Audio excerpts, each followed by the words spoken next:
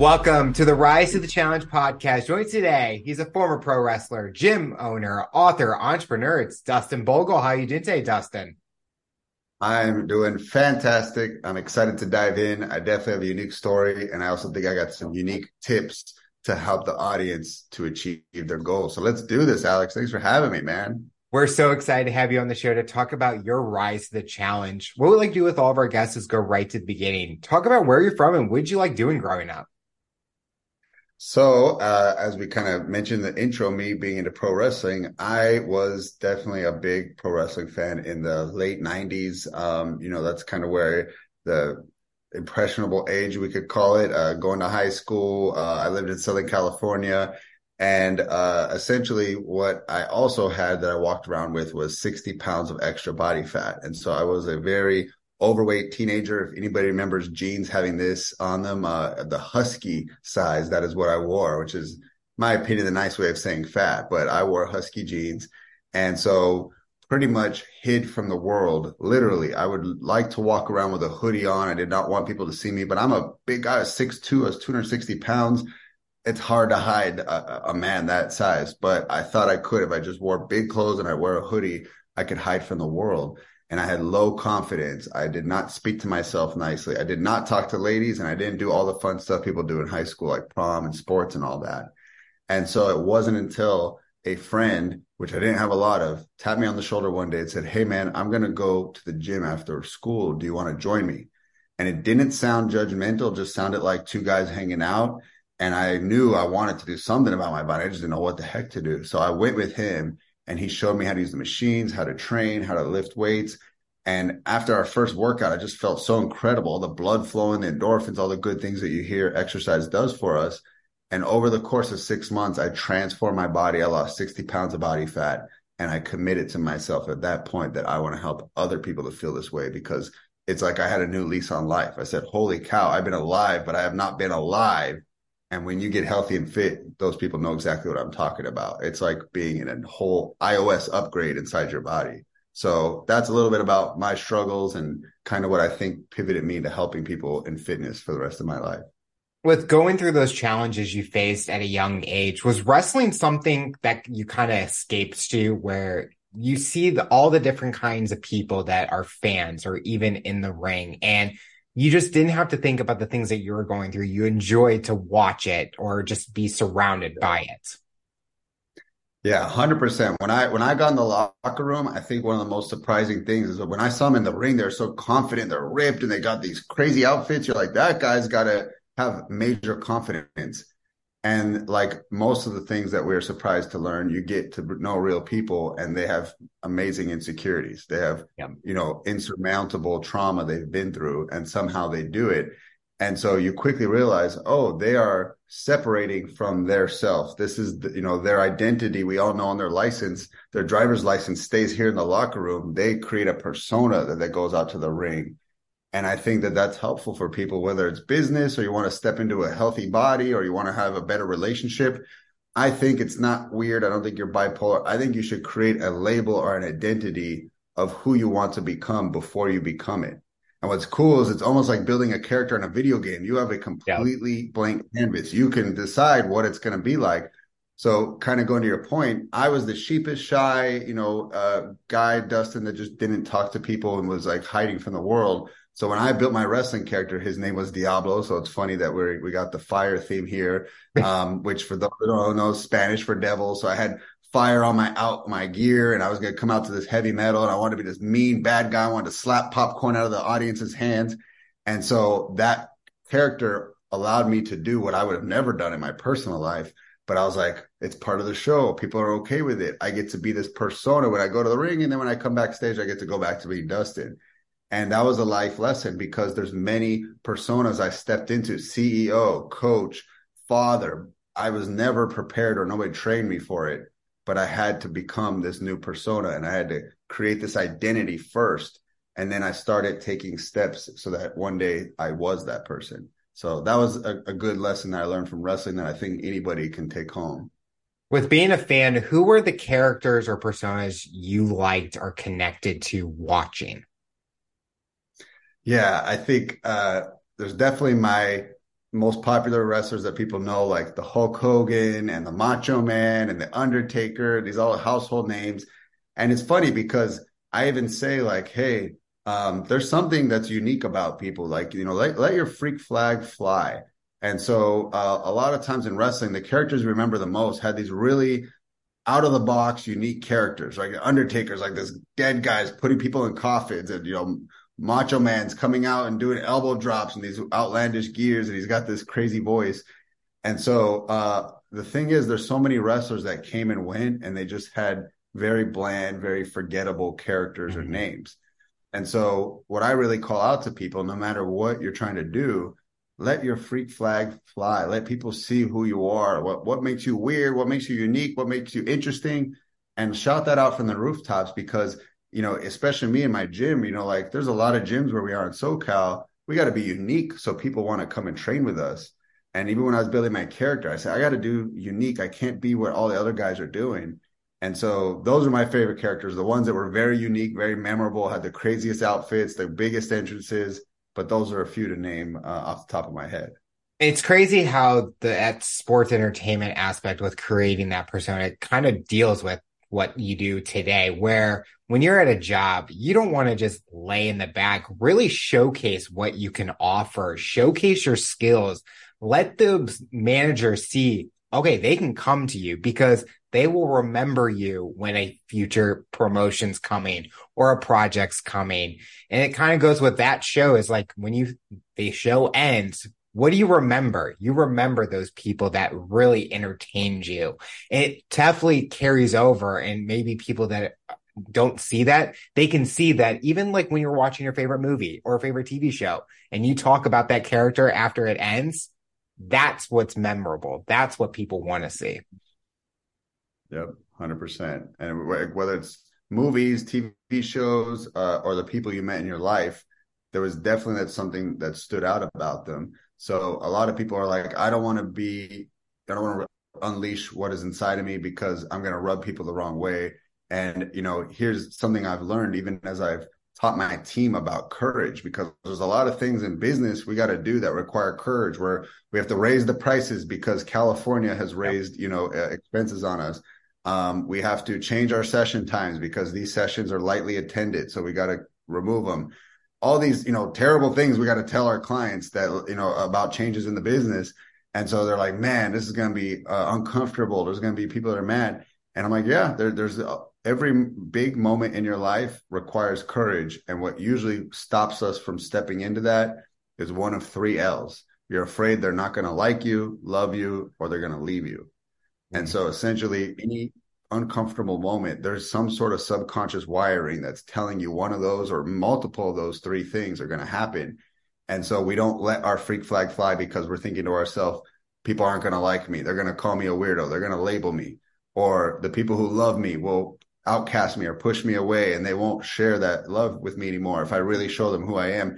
And then the final one is they're going to leave me. If I do this change in my business, the clients will cancel. This person's going to leave me I'm in a relationship with. So if the thing that you need to courageously step into is bigger than someone liking you, loving you, or leaving you, then I would encourage you to step into that and to go forward because it is worth it on the other side. Every single time I was afraid out of my mind, I went forward and I was so glad I did. As you're growing up, what was that dream job that you were wanting? As funny as it sounds, because I'm so active and I got all these like very active businesses, I wanted to be a video game designer because I sat Okay. on my couch and I watched wrestling and I played video games and I just ate fast food. And so when everyone's pressuring in high school, what are you going to do? What are you going to do? I just said, man, I love playing video games. It'd be cool to make them and to help contribute to the storylines or the design. And I was looking up schools, but I just never went forward with it. I ended up getting into the workforce, and so essentially, that was that weird, path that I almost went down. Was college never like on your radar to proceed, or did you prefer going straight into the workforce? Yeah, I mean, I went for a couple years, but every moment I was there, I was just literally like vibrating in pain. I was just like, I can't take it. Like I already did how many years, after high school, Mhm. whatever it is, 12, 14 years you do.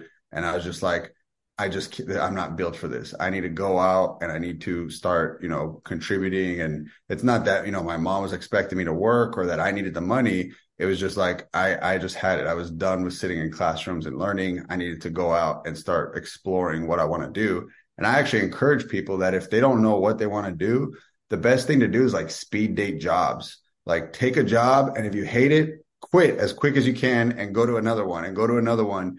And when you don't know what you want to do, just start knocking out what you don't want to do, and you'll slowly Mhm. make your way towards the thing you want to do. So, I did fast food, I did construction, I wrote articles, I did a bunch of little things that I ended up saying to myself, don't, no, no, no, no, don't want to do that. And then I eventually found the thing I did. So, yeah, that's pretty much the path I went through. So you talked about speed dating. What was the biggest thing it taught you about yourself going through those different jobs and learning about yourself through each one of them? Yeah, I think the biggest thing is say yes to the opposite of that. Don't say yes to the paycheck, say yes to the passion. And Yeah. so a lot of times I encounter people who want to do something only because they hear it pays good. And in the fitness world, for example, I'll go to colleges. We run an internship program where we teach people, students, how to be trainers and potentially get into the fitness industry if that's, a path they're interested in. But every time I go to the college and before I speak, I say, hey, who here is deciding to take their kinesiology degree or exercise science and wants to become a physical therapist? And 90% of the room raises their hands.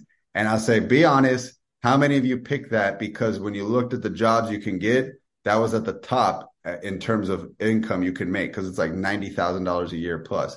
And so everyone's hands stay up. It's like, yes, guilty as charged. I want to make the most with my degree. And I said, has anybody gone to a physical therapy clinic? Have anybody spent time there? Do you know what they do day to day? And then like everyone's kind of like quiet and they're like, no. And so I'm like, so we're saying yes to a paycheck and we don't even know what we're getting ourselves into. And you want to sign up to do this the rest of your life. So I was like, if I could give you some wisdom right now, go do an internship at a physical therapy clinic. I could tell you half of the people who go in there, that's the wake up call that this is not the right thing for me because it is slow. You're literally like reteaching people how to walk, how to reuse their hands after a bad injury. It is slow, minuscule improvements over time. And if you're like me, you're like, I need to go, go, go. I like to stay busy. That is literally like torture. And so I said, please don't say yes to the paycheck. Say yes to the passion. Find something you love. So then I invite them. Maybe you love fitness. Who here likes to work out? And then all these kids raise their hand like, I'm in sports. I'm like, I would encourage you, again, not selfishly to get you to recruit you to my business, but take our internship, do an internship at a physical therapy, go other places. And so that's what I learned is that, man, you can't give me, they call them the golden handcuffs to stay at any company, no matter how much they pay me. I've been offered six-figure paying jobs, but it just sounded miserable because your happiness is the real currency in addition to your time. And that's the magic formula. If you can spend as much time on this earth and be happy the most amount of that time, you have hit the jackpot, my friend. So don't sell your soul for the money and thinking that's going to bring you the happiness because it probably won't. So that's something I learned, Alex. I love that you are honest with those students because I think that's so true. Like, I'm the same way where as long as I'm passionate about it, the paycheck is just a reward for it because I'm Yeah. excited to get up every day, go to work, go do my job. And the paycheck is just a bonus because it's matching my passion that I have. And, it's so hard Mhm. because nowadays people with how things are increasing in prices and stuff, people are looking for that.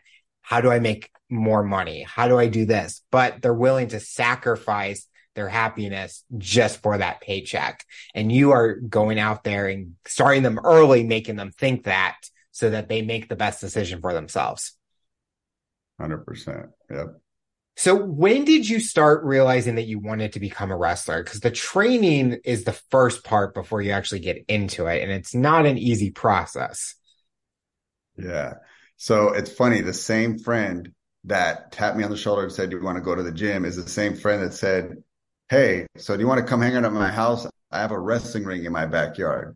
And so if anybody here is a wrestling fan, those two gentlemen, the Young Bucks from AEW, Matt Jackson is the one that invited me to the gym and then invited me to go to his Wow. house and do backyard wrestling. My brother is their manager, Brandon Cutler. He wears the face mask. He escorts them to the ring. So they're kind of a big deal. Are you a wrestling fan, Alex? I was once you said Brandon Cutler, I'm like, I can see it now. I can totally see Yeah. you being related. Yep. So if you want to have some fun, go on YouTube, go on Google, search the Cutler Brothers versus the Young Bucks. You can see us have multiple matches. And they were the ones that I went into their backyard and we just copied what we saw on Monday Night Raw, WCW Nitro, and we just had a ball just goofing off in the ring. But yeah, one day we got called out and we're like, hey, you'll never get booked on real shows till you go get training. So me and Matt, being the older brothers, we went, we paid the dues, we got our butts handed to us, we got on chop lines, you got to put your arms around the top ropes and let the whole class come around and open hand chop you. We had like hamburger helper chest. It was just destroyed. And essentially we just came home and we gave our brothers and our friends the same lessons without all the pain. So we paid the price for them. Again, that's okay. We were happy to do it because we were so in love with the sport. And then when that got completed after a couple of years, they in California, where it's very lucha kind of inspired and kind of leaning, the way that you pay your dues there is you put a mask on. It protects your face because no one's going to see when you mess up who this wrestler is. It kind of lets you goof up and not be, kind of called out by the audience. So we put on masks and we did a whole bunch of lucha shows and got to practice our skill. And then it's kind of this big ceremony when you finally get to reveal your character to the audience, to remove the mask, no longer be this green guy. And so that's what we, eventually stepped into. So at first, all of us were singles wrestlers because that's what you see glorified on TV is that, all the big time guys, The Rock, Mankind, they're all singles wrestlers. So we're just like, okay, we all got to be singles wrestlers. Then again, mentors came into our life and they're like, you guys are really good when you all fight each other. And especially when you brothers pair up and you brothers pair up, you guys should become tag teams, be like the Hardy Boys, be like the Dudleys. So we took their, advice, and it was some of the best advice because we started getting more bookings. We started being unique in a sea of singles wrestlers. There wasn't many tag wrestlers. So a lot of people hired us and they're like, you guys are both good. Just you guys fight each other. And so we just started doing tours everywhere, Cutlers versus Young Bucks all around Southern California. And so eventually they got, discovered by Dragon Gate and go to Japan. They did tours in Mexico. I did a tour in Mexico. We all went to Canada. So we just started spreading out. And what for me, Alex, was like the end of the road was I actually told myself at age 28 is the deadline. If I don't have a big contract, it is a young man's sport. If you don't get somewhere really big by 28 to 30 years old, you probably have missed your mark. So age 28 came. I was also kind of just beat up physically. I also didn't vibe so well with the lifestyle. I'm a morning person and it's like you're up till 2 or 3 a.m. Like I could fall dead asleep in the middle of the locker room and music is going for entrances and guys are talking and I'm just not a night person. So I just realized I'm not built for this lifestyle. I can't live this rock star type of, approach. I'm a morning person. I need to get into fitness. I need to just train people and figure out how to make my money that way. So, that's kind of the end of the road for me. And I went all in on fitness, but it did end up paying off and opening 6 gyms in 6 years, ended up writing a book about how to grow your business. And now have an online sales company where we sell for over 100 gyms across the U.S. and bring their leads into their doors on a trial program. So that's kind of where I'm making my mark is in the fitness industry. Do you feel since then that your body has healed properly from the times being in the ring where you are today? Or do you still have that itch to be like, okay, I did it before, but I can push myself even farther? I actually feel like I'm in better shape now than when I was wrestling because I know a lot more about the body and how to like heal injuries and nutrition. So I actually like always had this itch to get back in and to see what I can do, in a more healthy state. But again, I think that ship sailed. It's probably been 10 years since I've been in a wrestling ring. There's a local show where I signed up my son for a kids wrestling camp. He had a ball doing that. So I kind of got in there and goofed around with him a little, but I think that again, it's one of those things that it's like riding a bike. Once you've done it, it kind of stays in you. You never forget how to bump and hit the ropes and throw a drop kick. And I'll mess with my son in bounce houses and pools. And like, I still see that got the moves down, but, am I going to be able to pay my bills doing it anymore? Probably not. So it's just more recreation at this point. Do you feel that you live kind of in the limelight with your brother being on a main stage, kind of like enjoy seeing that a family member is out there doing something that you guys all love doing, but reaching to that main stage level? Oh yeah, I mean, I still very much talk pretty often to the young bucks. They were to me like extended brothers. I mean, I slept at their house countless times, and just staying up watching wrestling, playing at wrestling figures, going in the ring at night. Like we had very much a deep bond, and so I definitely stay in contact with them. I am over the moon happy for all of them. I never saw AEW coming, around, and so I thought it was WWE or bust. And who knows if AEW was around when I was still wrestling, maybe I would have stuck with it because I would have saw there's another path. But when I was around, it was you go to WWE or you're just kind of doomed to go to overseas tours the rest of your career. And that's the only way you can make good money. And then the WWE path was you're going to have to do steroids. All the guys do cocaine. They all sleep around, cheat on their wife. And again, from a core value standpoint, I was just feeling more and more repelled. I'm like, I don't like staying up late. I'm going to have to do these drugs. These guys are like pirates. They sleep around. And I'm just like, why, like, I love when I'm in the ring. Why does it have to have all this drama attached with it? Like, if all this didn't exist, I would love it. But man, all this backstage stuff, you got to kind of kiss the promoter's butt. There's politics. And I was just like, I just like being in the ring performing for the audience. Like, I wish that, again, all this extra stuff didn't come with it. But I'm pulling up just for the audience to see. That is me as Diablo, and then that's the Young Bucks. That's another friend of ours, Sonny Sampson. And then that is my brother going out there with them with the mask. So it's all here in the book. I wrote some good wrestling stories, so encourage the audience to pick up a copy. Whether you want to hear some cool stories about wrestling or business, sales, like it's kind of got something for everybody. What's been the reaction of people reading your book? What have they learned more about you that maybe they didn't know, or something that they were able to take and incorporate into their lives? Yeah, great question. So I think for people who didn't know I had my background in wrestling, they're surprised to learn about the secret life. They're like, what? I've always known Dustin, the personal trainer or the gym owner. Like he did wrestling. What?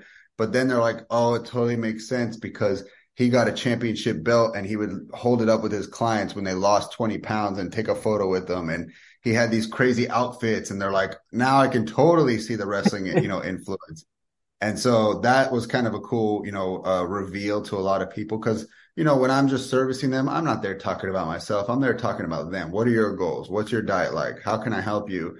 And so that was one thing that they were surprised about. I think for a lot of my business friends, I don't think they were expecting there to be so much leadership talk. And there's three main sections. There's how to build your lead machine so that you get nonstop leads. There's sales multipliers. So anybody that's in sales, I show multiple strategies on how you can get more sales. And then the third is how to build your dream team through leadership. And so one of the things that I point out is that, yes, when we hear leadership, we think about leading other people, this big, brave person standing up, doing a big speech, but that is one way to lead. That is not all the ways. There's multiple ways to lead. And so what I kind of mentioned in the book is that you kind of got to go through a process first. First, you got to lead yourself. Mm-hmm. You got to get your own self dialed in. People don't want to follow someone that they don't perceive to have their act together. And so it's that like, don't tell me what to do. Show me what you do. I'm going to follow your actions, not your words. And so if you're working out and, living a healthy lifestyle, how much easier is it to coach somebody? Or if you are a couch potato and you don't do any exercise, you don't eat healthy, and then you tell everybody what to do, they're going to feel like you're just like speaking from theory, not from memory, right? Mm-hmm. People who are good leaders are speaking from memory. So it's lead yourself, then you can lead others. And the final component is lead always, which means till the day you die, you have to lead people. And it's not that, again, people are just like rudderless boats that are lost and we need, these leaders to step up and save them. But in certain areas of life, I believe every person is a leader. One person might be a leader on how to set up podcast equipment and another person isn't. So guess what? You're an expert to them. You're a leader. Lead the way for them. Show them how to do this, right? Maybe another person's great at sales. And so there's new persons breaking into the industry. Guess what? Mentor them, lead them, help them out, right? And so a lot of times we want to figure things out on our own, but that's our ego holding us back. If you can just break your ego down and have the humility to ask for help and then find that person that is excited to lead and mentor, then you have a winning formula. And so that's what I think people are surprised to learn in the book, is that although it's called Reinforce Your Gym, there's a lot of leadership talk in it as well. And we kind of talked about this earlier where different industries, different backgrounds, different experience, they all cross with each other. You can take the same concepts and utilize it in different areas. We talked about earlier where your path and where you went as a career was different than where you are today. For someone that's listening and they are going through that challenge where what they're doing back then is not what they're doing today, how do they learn from what they're doing today to become that expert or be knowledgeable to the best of their abilities like you have done? Yeah, I think the first thing I want to give everybody permission is to understand that you are an expert if you only know 10% more than the person you're leading. That's it. People think you need the $1 million business. They think you need to have done it for many, many years, but that is absolutely not it. So like example, I know nothing about cars. If somebody listening to this literally knows how to change oil, you're an expert to me. You have the right to charge me. I will happily pay you because I have no idea the first step. And you might know the 10 steps in your head. Oh, it's so easy. You do this, you do this, you do that. But you see how easy it comes to you? It's because you're an expert. And sometimes we don't think of expertise as little things, but I'm telling you, every little thing you know how to do that another person doesn't puts you in the expert seat. And yes, if you can accumulate expertise in one area and have a whole host of expertise, then you really have something that's amazing. And maybe you can even start a business, right? And so at first, I only knew how to coach, and I lost 60 pounds. So I was an expert and I knew how to guide someone, how to work out and how to eat. And that was the only expertise I need. Then I need to learn how to sell because I had all these new bills that came with opening a brick and mortar. And I had to dive into sales books and watch sales videos, and I had to learn, and I got better at it because I did thousands of repetitions. Then I was like, okay, leads are slow. I need to learn this marketing thing. I need to get a nice flow of leads coming so I can then sell them and then I could coach them. So then I had to learn the marketing game. And so I'm just accumulating skills, expertise in the business realm. Then I'm like, I can't do this anymore. I need to hire somebody. Now I got to learn to be a recruiter. Where do you put a job posting? How do you interview, right? What questions are you supposed to ask? How much should you pay? What's fair? What's not fair? What benefits should I offer? And then I'm like, okay, this person and I, we're kind of wired differently. I need to learn leadership because we're all having different personality types. I need to learn how to talk to the driven people and then talk to the more reserved, analytical people. And I had to step into leadership. And so I just kept going and adding more and more skills to my toolkit of a businessman or a CEO. And it's only through 13 years of running gyms and 20 years being a coach that I've accumulated this huge toolbox. But hey, even if you're getting started and you know one thing, that is enough for you to be able to charge somebody. So again, that's the permission I would say is that, hey, if you know 10% more, you are an expert, own it, charge it, use it as a service, use it as a product, and turn it into a side hustle or even a business. With the gyms that you own, is there something that kind of a fun question, is there something that you want to incorporate or add to it or be involved in with that kind of type of business? Yeah, one thing that we've done that I'm really proud of is that we actually created free memberships for local teenagers. So we called it the Just Move program because a lot of teenagers are just not moving. They're just sitting down and playing video games and they're on their phone and they're just packing on weight. And it's really scary, Alex, because the CDC announced last year that the trend that we're moving through by the year 2030, half of the US population will be obese, 1 out of 2. Wow. And that is a scary trend because obesity means early deaths. And I've had that in my family too. My mom's sisters died under the age of 50, both from health related diseases, one stroke, one cancer. And so I just see that as like, man, how many other families are going to go through young deaths because of health related lifestyle choices? So the first thing we want to do is we want to go to the root of the problem, which is the habits that young kids build. And that starts in your teenage years when you're very informative. And so if people start going through fast food and like living, out of boxed foods and just not cooking anything, at teenage years, guess what they're going to do into adulthood? So we got to get ahead of that. And that's why we did the Just Move program. So teenagers can train at our gyms in Southern California called Lead the Way Fitness for free. And so, just reach out to us on Facebook or Instagram. We'll get your teenager set up. And, they just have to live within a 10-mile radius. We don't think someone's going to drive 20, 30 miles to get a workout in. So it has to be, nearby. And then, other things that I've been really proud of is allowing my team to create their own side hustles under the company umbrella. So one coach sells meal prep to the clients and she gets a cut of that.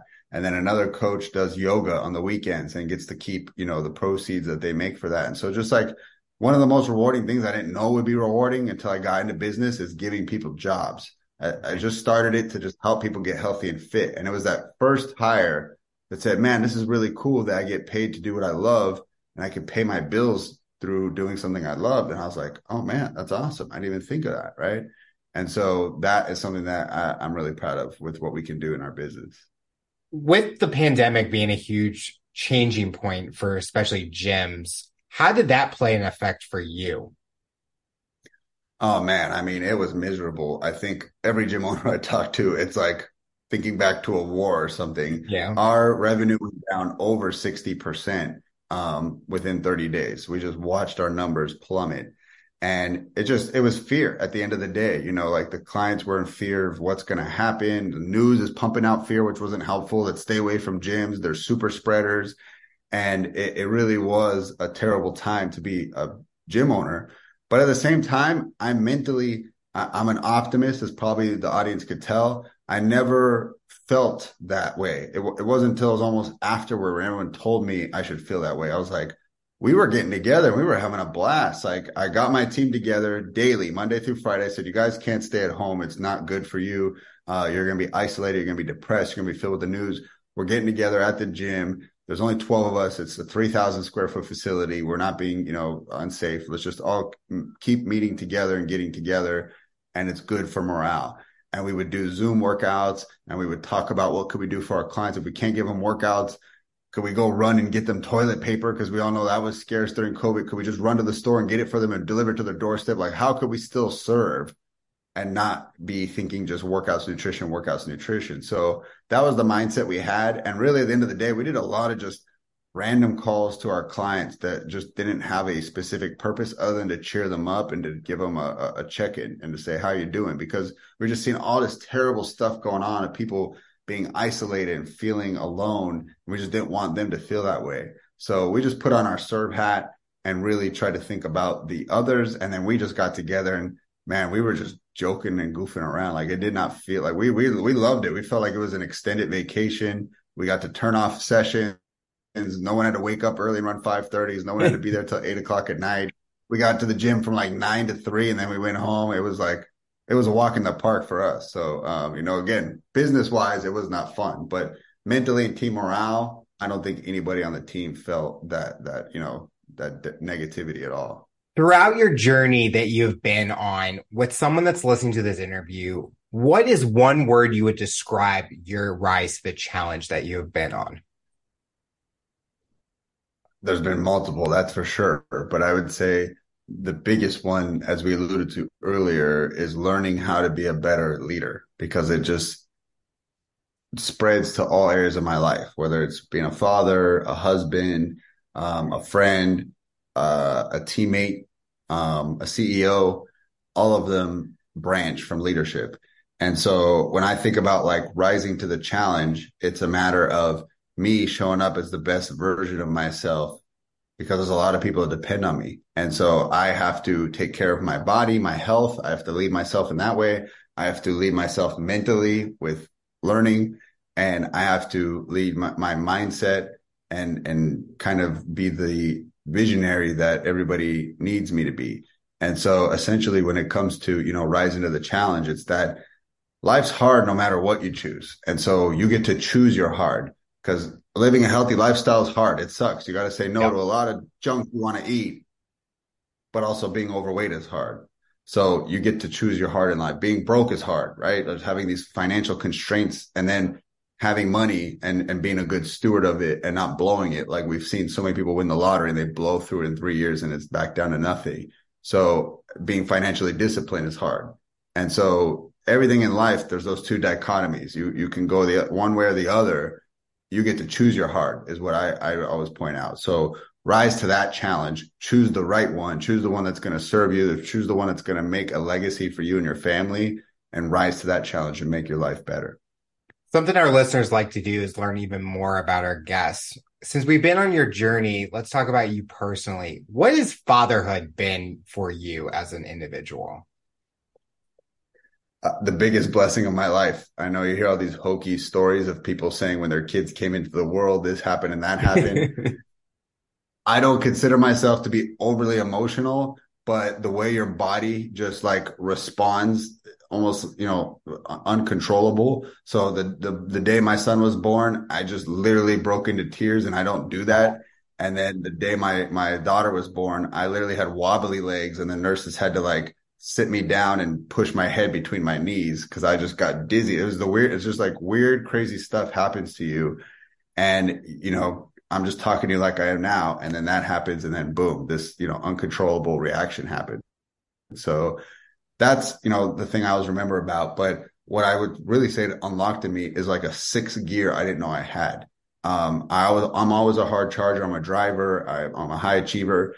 And I always feel like I was in that fifth gear. But then I'm like, man, I had kids and I found a sixth gear because now these little lives depend on me and they're watching me. And it's true when you hear parents say, doesn't matter what you say, it matters what you do. They literally duplicate your mannerisms and the way you talk and the language you use and the way you respond to things. And they pay attention to the details. So it's almost like having an MTV camera crew in your house always. And you don't need reality TV. Just have kids and just watch how they respond because it is a mirror of you. And so if you don't see what you like, it's a reminder that you need to change the way you're acting. So that's what fatherhood's been to me is like the ultimate challenge. I often, Alex, have days that I juggle, well, what's harder, business or parenthood? Business or parent? I was like, all this crap in the business. Oh my God, it's a blessing, but man, there's so many challenges. And then like kids, I love them, but I want to wringle their neck and like, it's which one's harder? Literally, you can, every day you ask me, I'll have a different answer for you. I often can't figure out which one it is. So, to any business owner or any parent out there, hats off to you because I know how difficult it is. It is very, very challenging. When you're not working, when you're not being a father, what do you like to do for fun? Man, I'm pretty simple. It's going to sound so cheesy, but I actually really still enjoy working out. It is like solitude. It's like moving meditation to me. I've tried the whole meditation thing. It doesn't I'm just too busy minded. I'm too busybody. Exercise actually calms me down. I have to physically express myself and get my emotions out and just like tire myself out. I guess I'm kind of like a dog, right? You take a dog for a walk and it's calm. You don't let it. It starts chewing up your socks and your pillows. It's restless. So once I get that restlessness out, I just feel calm and cool. And then I have a whiteboard because I get so many ideas when I'm working out. And notice, anybody listen to this, most of your ideas come when there's some sort of movement. It's not usually when you're being still. It's usually when you're out for a walk, you're out for a drive, you're in the shower, and there's just like hot, water coming down on you. And then, you're working out and there's something's moving and it helps, really get your mind going. So I always tell people, if you're ever in a funk, if you ever feel down, if you're ever feeling bad, you have to change your physiology. It's probably because you're sitting down. It's probably because you've been staring at a screen too long. It's probably because you've been too still. You got to get moving. And immediately you get out and there's some greenery, there's some fresh air, there's some sunshine, there's some blood pumping, and immediately your state changes. So, to me, that's really been, helpful, to just make sure that I work out. That's something I enjoy. Nature. I definitely got to plan at least a few trips where we're getting out of city life and into nature.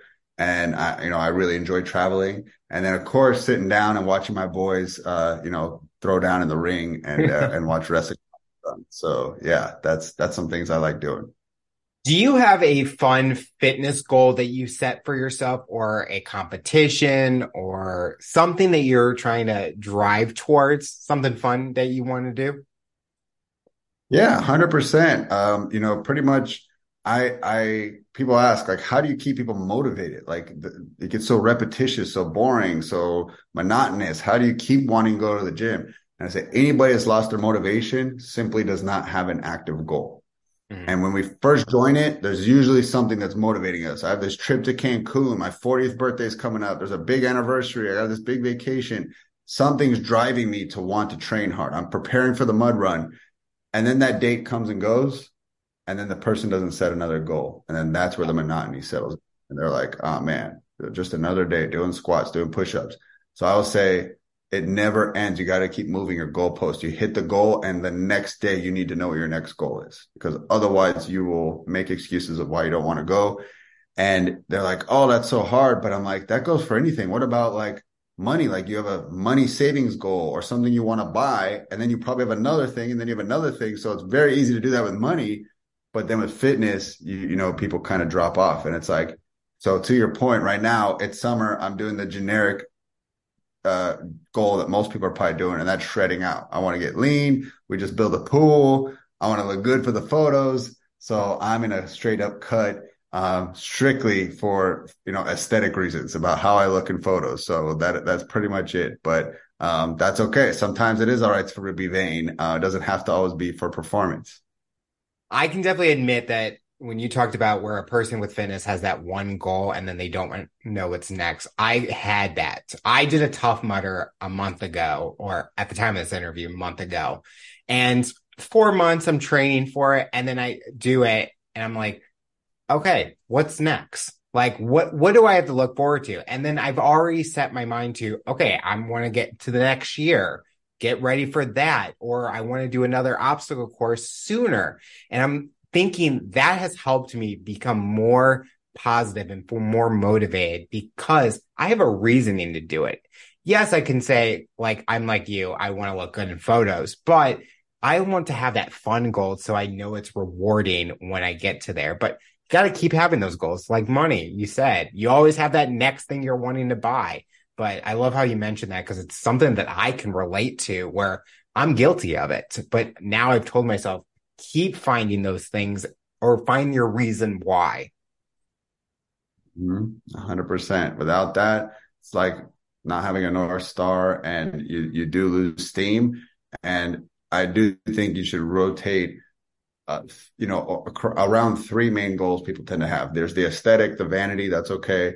Performance, a run. I want to do amount of push-ups. I want to do amount of pull-ups. I want to do, you know, a triathlon, something performance based. The third is health. Sometimes it's good to go get your blood work checked and you're like, oh crap, I'm high in this. I need to work on getting it down. You know, is it my blood sugar, is my cholesterol? And so sometimes it's for health reasons, longevity. You're like, I want to optimize my health. I want to live as long as possible. Here's what I point people to is like, hey, it's kind of what I call the triangle of health. You can do aesthetics, performance, or health, but you can't do, or sorry, triangle of goals. You can't have all three at once because Mm-hmm. people want to be super ripped and they want to lift the most amount of weight and they want to live to 100. And I'm like, one of those goals takes from the other two. Because when you are performing, you're probably not worried about how you look, and you're probably going to beat yourself up pretty bad. And it's not good for your health, but you're going to win the race and you're going to perform at a high level. And when you're going for aesthetics, you're kind of, you know, depleting yourself. You know, you're hungry, you're starving yourself a little. And so you're not good for your health, and you're probably going to be tired and weak. You're not going to perform at the highest level in the gym. And then when you're optimizing for health, it's not the right moves to help you lift the most in the weight or run the fastest. And sometimes you just might not be shredded. You're going to have a little bit of, the body likes to have a little bit of body fat for safety reasons. It's insulation. If you get caught in the cold, if you have no food, it can tap into body fat. It's kind of a little of a backup storage system. It likes having a good 5 or 10 pounds of body fat. And so you're not going to have shredded abs, but you're going to live a long time. So it's one of those, and you don't have to go to the extremes of the triangle. Some people like to be in the middle or like kind of towards one, but I point that out to people that I, as your coach, I can't give you all three. I can only give you one. So we got to pick one and we got to go all in. That's helpful for people when they got to set that goal. The final question I'll ask you for someone that's listening to this interview based on your journey and experience, what tips or advice would you give them to overcome obstacles, accomplish their goals, and rise to the challenge? Yes, great question. I think number one is you got to get your mind right. A lot of times the reason people won't rise to the challenge is because they mentally give up before their body does. And so essentially you got to get your mind right, which means you should train it and do tough things every day. That's why I love working out. That's why I love getting my focus, which can kind of be squirrely, to have to read a book. Most people think the purpose of the book is to extract the knowledge out of the book. That is one thing, but it's also a great training on focus and attention, because your mind's like, no, you should go do this. You got to really get to that. No, no, no. Get back to the book. I got this to do this. No, no, no. And it's good training for your mind to get back to, the thing you're focusing on. So do tough things, sign up for tough things, challenge yourself. And that's when you feel the most alive, and it's going to help you get your mind right. Second is you need to do what I call 360 leadership. So you should have a mentor that's pulling you up. That's how you can rise to the challenge. It's so much easier to follow the breadcrumbs of success, to have somebody else that says, I've been there. I've gotten healthy and fit. This is how you do it. I've built $1 million business. This is how you do it. Way easier. So reach up to that mentor that you want to follow. Then reach to the side to your peers. Who's in your same industry? And just collaborate and talk and share notes and, kind of see what's going on in each other's world. And maybe you share a tip and they share a tip and you help each other out, right?